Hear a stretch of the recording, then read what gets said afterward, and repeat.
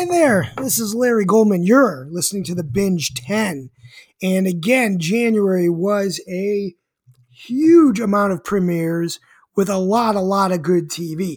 I think December kind of came in and it was kind of like the dregs of whatever the streamers and the networks had left over, besides a couple things that were interesting. But January really hit it big, and there is a lot going on, and we're going to hit on it all right now. So first off, Somebody Somewhere. So on HBO loves Bridget Everett. Just like they like Danny McBride. She gets shows after shows. This is not a completely outrageous comedy like Camping was. It's about a woman who goes back to her hometown after her sister's death. She meets people that convince her to sing again. She fights with her sister, reconnects with high school friends, has awkward moments with her parents and her friends and everybody else. It's pretty good stuff. Half an hour slice of life type of thing, with some pretty good laughs. Don't get me wrong, but I do recommend Somebody Somewhere. Uh, then there's Pam and Tommy on Hulu, and holy shit, is this show great! It lives up to everything.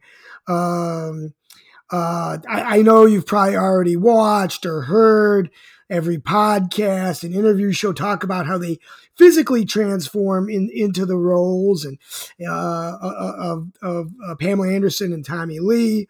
You've heard about the talking penis, Tommy Lee's talking penis. But if you are a Crew fan or just a metal fan or just a pop culture fan, this is the show. Sebastian Stan, Lily James are phenomenal. I didn't realize they were going so huge with this show. You got Seth Rogen and Nick Offerman as kind of the porn guys. Seth Rogen actually plays the guy who stole the tape. I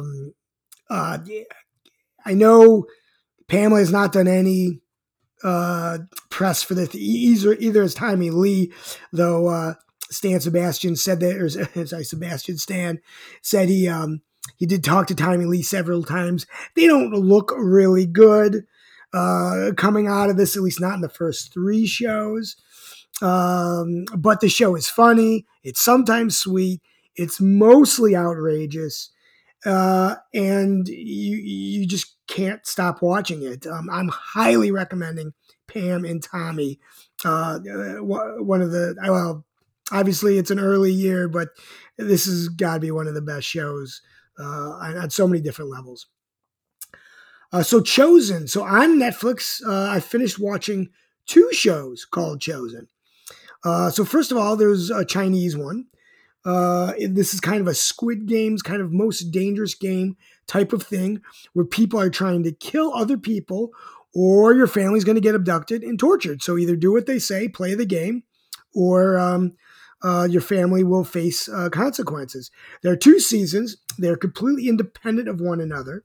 So you can jump right into season 2 if you want. There's only 3 episodes, each one a little over an hour. Second season is better action. It's more bloody. A lot more, martial arts. I liked it a whole lot better. I'd say Chosen is okay. But then there's Chosen, also on Netflix. This is the Danish version of Chosen, and it's about a meteor that hits a little town in Denmark, and that little town is not Copenhagen. This is an X-Files type of show where there are 2 warring factions of aliens, and we're trying to figure out who are the good guys and who are the bad guys. I'm not exactly sure if we completely figure that out in the first season, which is around 6 episodes. But it's pretty intriguing. It's really interesting. And you definitely want to know what's going on the entire time. I recommend Chosen, at least the Danish one. All of Us Are Dead. Again, Netflix. More great Korean stuff. This is a high school zombie show. We have absolutely had enough zombies, even Korean zombies. But then somebody breaks the mold and does it a little differently, and this is one of those shows. These are a bunch of teenagers fighting the undead while trying to keep their relationships and social media standing intact. Show is funny. It's extremely violent. a little bit scary, but all around entertaining. I'm recommending All of Us Are Dead. It's a long season. Every show at least an hour, and I think it's about 12 episodes. I've not gotten through it all just yet. Another one from Netflix is Murderville.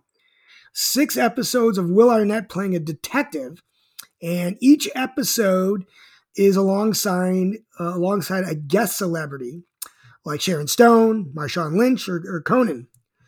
The trick of the 30-minute episodes are the guest stars don't get a script, so they have to make it all up. They also have to solve the murder on their own. So at the end of the show, you find out if they're right or they're wrong and why they were right or they're wrong.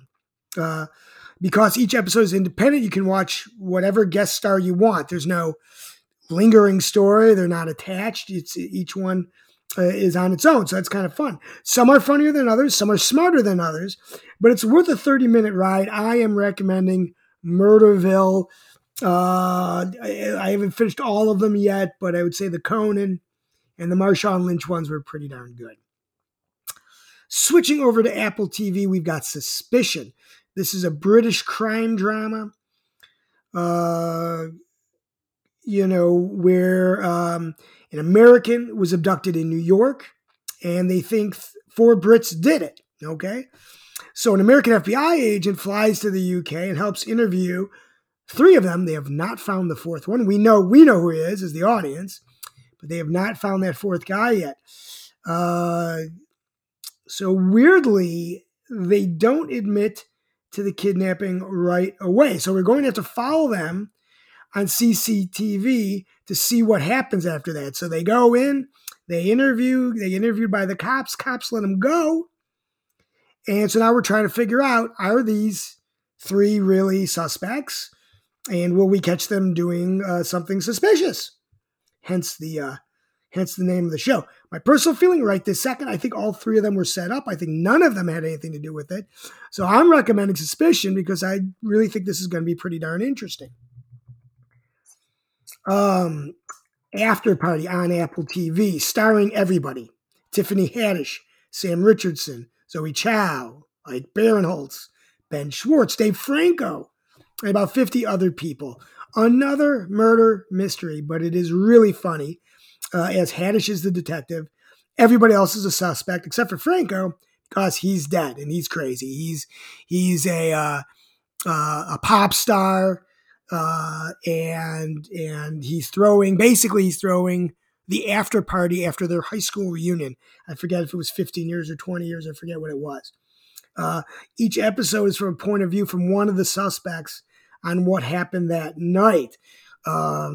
So you got flashbacks with Franco. You got each one telling the story their own way. Sometimes they intersect. Sometimes they don't, which means somebody's lying. I recommend After Party. Back to Netflix, In From the Cold, starring Margarita Lavivia from The Deuce. This is kind of an Americans type of play. So Margarita plays an ex-KGB operative who operated in New York City during the Cold War. When the Cold War ended, she kind of made herself disappear, started a new life in the U.S., and so, jump ahead 15, 16, 20 years or so, the CIA figures out who she is and forces her to help them uncover a new terrorist threat who seems to be using her old tactics. Now, she also has some skills that are quite remarkable. I won't give away here, but that took me very much by surprise. I recommend In From the Cold. I dug it. There's definitely going to be a year 2 there, season 2. Then you've got The Woman in the House Across from the Street from the Girl in the Window. So on Netflix, and this stars Kristen Bell, as the title hints to. As you might imagine, this is kind of a comedy. Now, it is a dark comedy, and you have to appreciate the darkness in this comedy or you will hate this show. So you got to really embrace it going in, understanding this is a joke, or it might make you cry instead. Belle plays a divorced alcoholic. She drinks wine a half a bottle at a time, fills up a glass about a half a bottle of wine each time. So she's a little strung out most of the time, so the neighbors and the police are a little dubious when she starts informing them of some bad stuff happening in the neighborhood, because she's like watching out her front window and catching people do weird stuff. 30-minute episode, so it moves pretty quickly. Phenomenal, fantastic season finale that you'll never forget. I'm recommending Woman in the House, but it isn't for everyone. Go in thinking dark. Finally, saving the best for last. Even though I've recommended a lot today, on Amazon Prime, they released all 8 episodes at once of Reacher, starring Alan Ritchson from Blue Mountain State and most recently The Titans. This is a more true to the book than the Tom Cruise's Reacher. If you've read anything about this, you know that in the book, Reacher is 6'5", not 5'7" like Tom Cruise. So Alan Ritchson is perfect for the role. The guy, I gained another 30 or 40 pounds for the role. He's a monster of a human being. And he must have something in his contract that says he has to take his shirt off once an episode, because we see him bulging out constantly. It is all one-liners, badass fights. He actually breaks someone's hand by headbutting their hand white. He's always right, and he's going to get the bad guys. And that's exactly what Jack Reacher is like in the book. Tons of one-liners. He's the most observant person in the world. His intuition is always correct. He's always right. It's just like, so they're playing it just like the book. That is the character that lead child built up. I highly recommend Reacher. It was a ton of fun. I finished it all this weekend, which is why I haven't finished some of the other ones. So top 10 series, here they come. If you want to watch an episode a week, number 10 is Suspicion on Apple TV. And if that goes away, I think that's going to move up the ranks real quickly. We got Superman and Lois at number 9. We are battling Bizarro Superman now. 8, Single Drunk Female, where the sobriety calculator keeps moving up. 7 is Home Economics. 6, Book of Boba Fett. They're roping in the Mandalorian and Grogu story, which was really interesting. 5, After Party. Okay, we get Chelsea's version of the story this week. 4 is Euphoria. They kind of ditched the fact that Rue was going to become a drug dealer. I don't know where that went. Maybe it comes back this week. 3 is Pam and Tommy. Can't miss it. Number 2 is Peacemaker, which you can't miss either, the battle against the butterflies. And number 1 is The Righteous Gemstones. What a great fight between father and son last week. So I'm not reviewing, due to some time constraints. It doesn't make sense necessarily, some of the non-premieres. So Resident Alien is in its 2nd season. It's great. The 2nd season is starting off great. Snowpiercer in its 3rd or 4th season. It's really interesting as well. Nothing really more for me to say. It's still about a train or a couple of trains. And they're trying to see if there's any warm spots on the earth. Fine enough. It's still good. Servant is still the Servant. Some episodes are interesting. Most episodes, I just don't know where they're headed. Billions premiered, with their new cast, and it's not any better. It's not any better. I don't know what they're going to do with it. I keep watching it, though. I got to admit, I keep watching it. But if you want to binge something, you want to watch just a whole bunch of shows all at once, here are my top 10 binges. And I think almost all of this came out in January. So all this is pretty new. So number 10, Woman in the House Across the Street from the Girl in the Window. 9, All of Us Are Dead. 8, In From the Cold. 7, Wolf Like Me with Josh Gad. 6, Murderville. 5, the Danish version of Chosen. 4, Archive 81, really good stuff. 4, Silent Sea, another Korean one. 2 is Reacher. And number 1, you know what number 1 is. It's Ozark, of course. Of course. So these are all pretty popular. To be honest with you, these are all really, really popular. I bounced Too Hot to Handle off, which was decent. It's same old.